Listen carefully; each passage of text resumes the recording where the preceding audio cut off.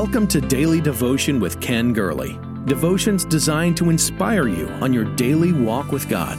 Each day we walk through the vital principles of the abundant life. Our Lord can do above and beyond all we ask or think. Here's your host, Ken Gurley.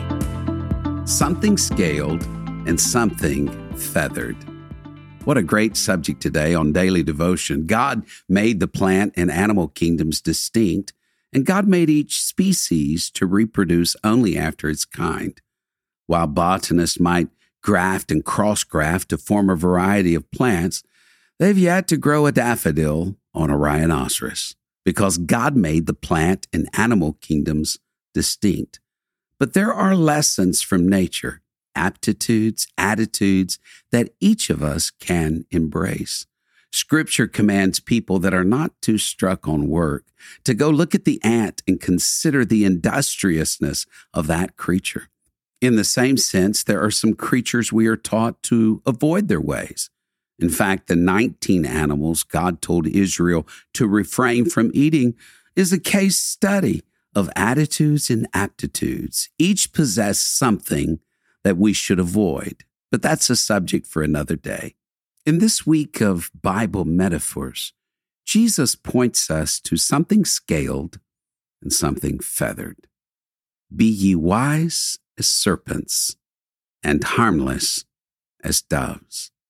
It seems impossible, but in Matthew 10, in the same breath, our Lord and Savior commands us to be both like a serpent and like a dove, half reptile, half foul, scaled, and feathered.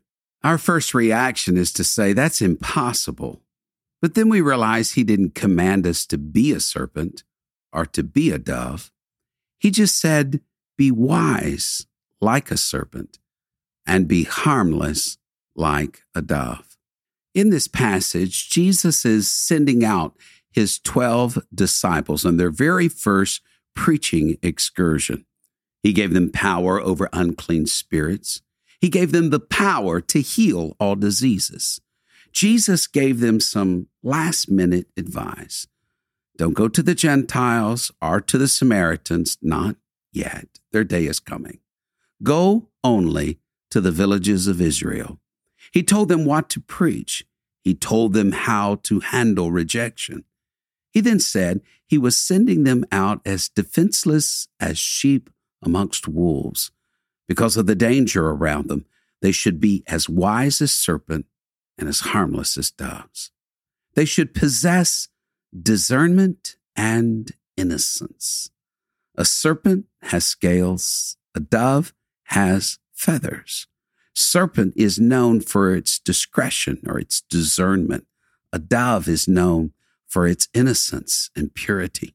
These qualities should be part and parcel of every overcoming child of God's life. Now, we know there are some bad serpent characteristics to avoid, and some of you are saying all serpents are bad and there is nothing good in a serpent.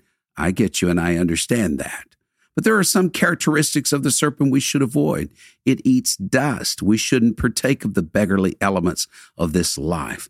Holiness literally means to be earth-free. It is venomous, or indeed it can be, full of poison. The fruit of the serpent brings death, while the fruit of the righteous should bring life. I like this one. It hisses. The saint of God should not be filled with hissings and whisperings. Instead, our yeas should be yeas, and our nays should be nays, and so on. A serpent also, though, has some desirable characteristics. Now, while most of you may feel the way I do, there is nothing good about a snake. There are some admirable qualities that we should look at. They speak to the prudence of the serpent. A serpent never closes its eyes. Now, isn't that a lesson for we children of God? We are commanded to walk circumspectly, as if we have a 360-degree vision around us. We should know what's around us at all times. The creatures that abide before God's throne that Ezekiel saw, that John saw, had eyes all around them. We should never willfully close our eyes to to what's happening around us. It isn't prudent. We should know what's going on. Serpents know the importance of basking in the sunshine. They love sunshine. We should love the light. We are the people of the light. We serve the God of light and the Father of all lights. Serpents know when a storm's coming. Wisdom, prudence, discretion of the serpent, those are just a few of the admirable qualities, so that when the Lord says we should be wise as serpents, he is meaning first we need to be watchful. One of the qualities of the last day child of God, outside of being tried and tested and emerging triumphant, is that each person should watch. In these days, there are wolves traveling in sheep's clothing.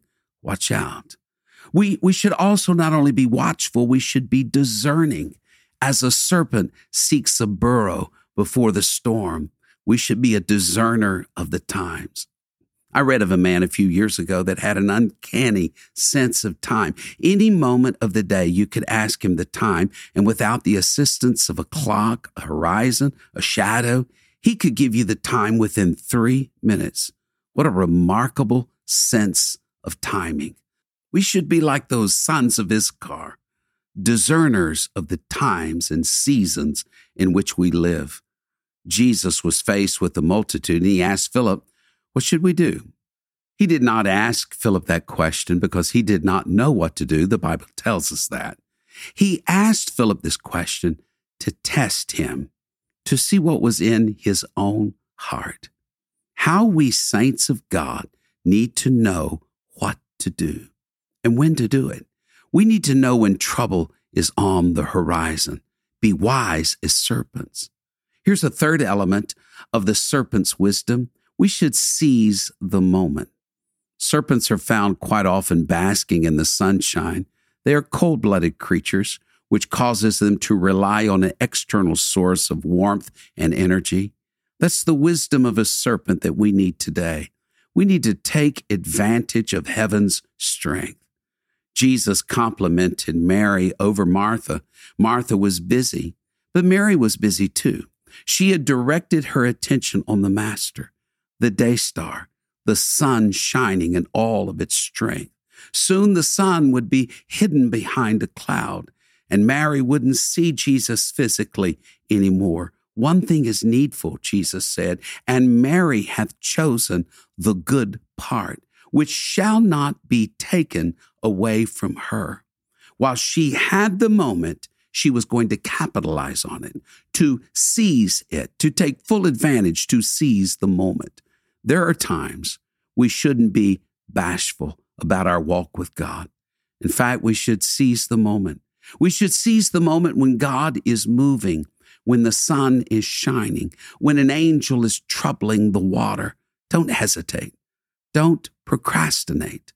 Leap in with all of your heart. In times when he is filling others with his Spirit, when his Spirit is moving and miraculous things are happening, claim your sunshine. In times when he is healing others, reach out to God in faith. He is no respecter of persons. He is a respecter of faith. If the windows of heaven are open and God's face is shining on you, take full advantage of it. There's a wisdom of a serpent, vigilance, discernment, and seizing the moment. But the Lord would have us to be both scaled and feathered, to have the wisdom of a serpent and the innocence of a dove. Solomon called to the shepherdess in his song, saying, "Come away, my dove, my undefiled." A dove speaks of purity and innocence. Innocence in its song. The dove does not imitate other birds in their singing. Other birds chirp, but the dove coos. Solomon said the voice of the turtle dove was the sign he took for spring. The dove's song is almost human. It has a song that others cannot sing. For us, our song is the song of redemption. He brought us out of darkness into this marvelous light. It is a song that Peter said that angels cannot sing. John said, no man can learn it. What a song. Innocence in its song. It's innocent in its relationships. A dove is not like other animals. It mates for life. The same God who placed within salmon that urge to return to its birthplace gave the dove love for a single mate. That's why you will never find single doves sacrificed in Scripture. It will always be a pair of doves, a pair of pigeons, a pair of turtle doves, because they're inseparable, and to kill one breaks the heart of the other, so both are sacrificed. Paul said to the Corinthians, "The Lord speaks to you and says, I'm jealous over you with a godly jealousy. For I have espoused you to one husband, that I may present you as a chaste virgin to Christ." We were meant to mate for life. We are presently engaged to our bridegroom that has gone to prepare a place for us. He will come again. Don't lose sight of that. Innocence. We should be innocent in our approach to others. A dove is a harmless creature. It's not armed with horns to attack, no teeth to bite, a stinger to wound. It's harmless. The only means it has of defending itself is flight. Stir up some doves or pigeons and they will fly off, but they will come back after the aggressor has left. Likewise, the church should be meek as well.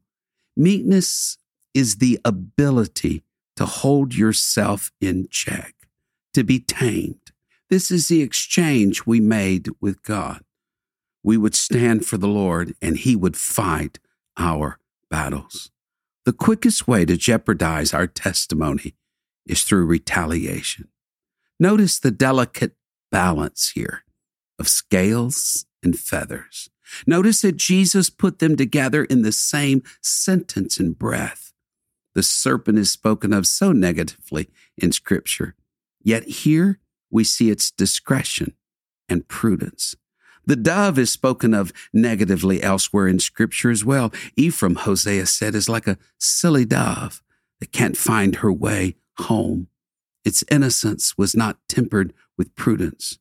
After Paul told the Corinthian church they were espoused to Christ, he went on to say, "But I fear, lest by any means, as the serpent beguiled Eve through his subtlety, so your minds should be corrupted from the simplicity that is in the Lord Jesus Christ." Yes, the serpent can use its discernment to deceive. And yes, the dove can be apprehended through its innocence. But we need the heart of a dove and the mind of a serpent. We need scales and we need feathers. We need the ability to discern the times that we're living in and to behave ourselves more wisely than others and to be sensitive to this very moment in time. But we also need the lack of bile, the lack of gall, and the innocence of a dove. I want to have a tough faith and a tender heart.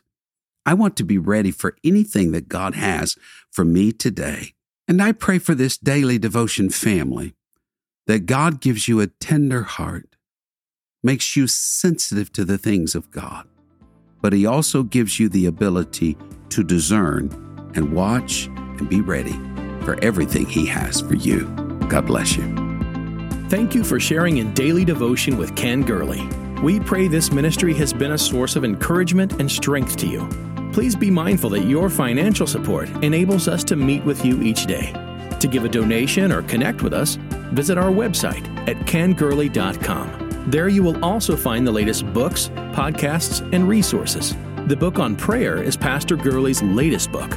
You can get your copy of this life-changing book at kengurley.com. May God's favor rest on you in every way until we meet again.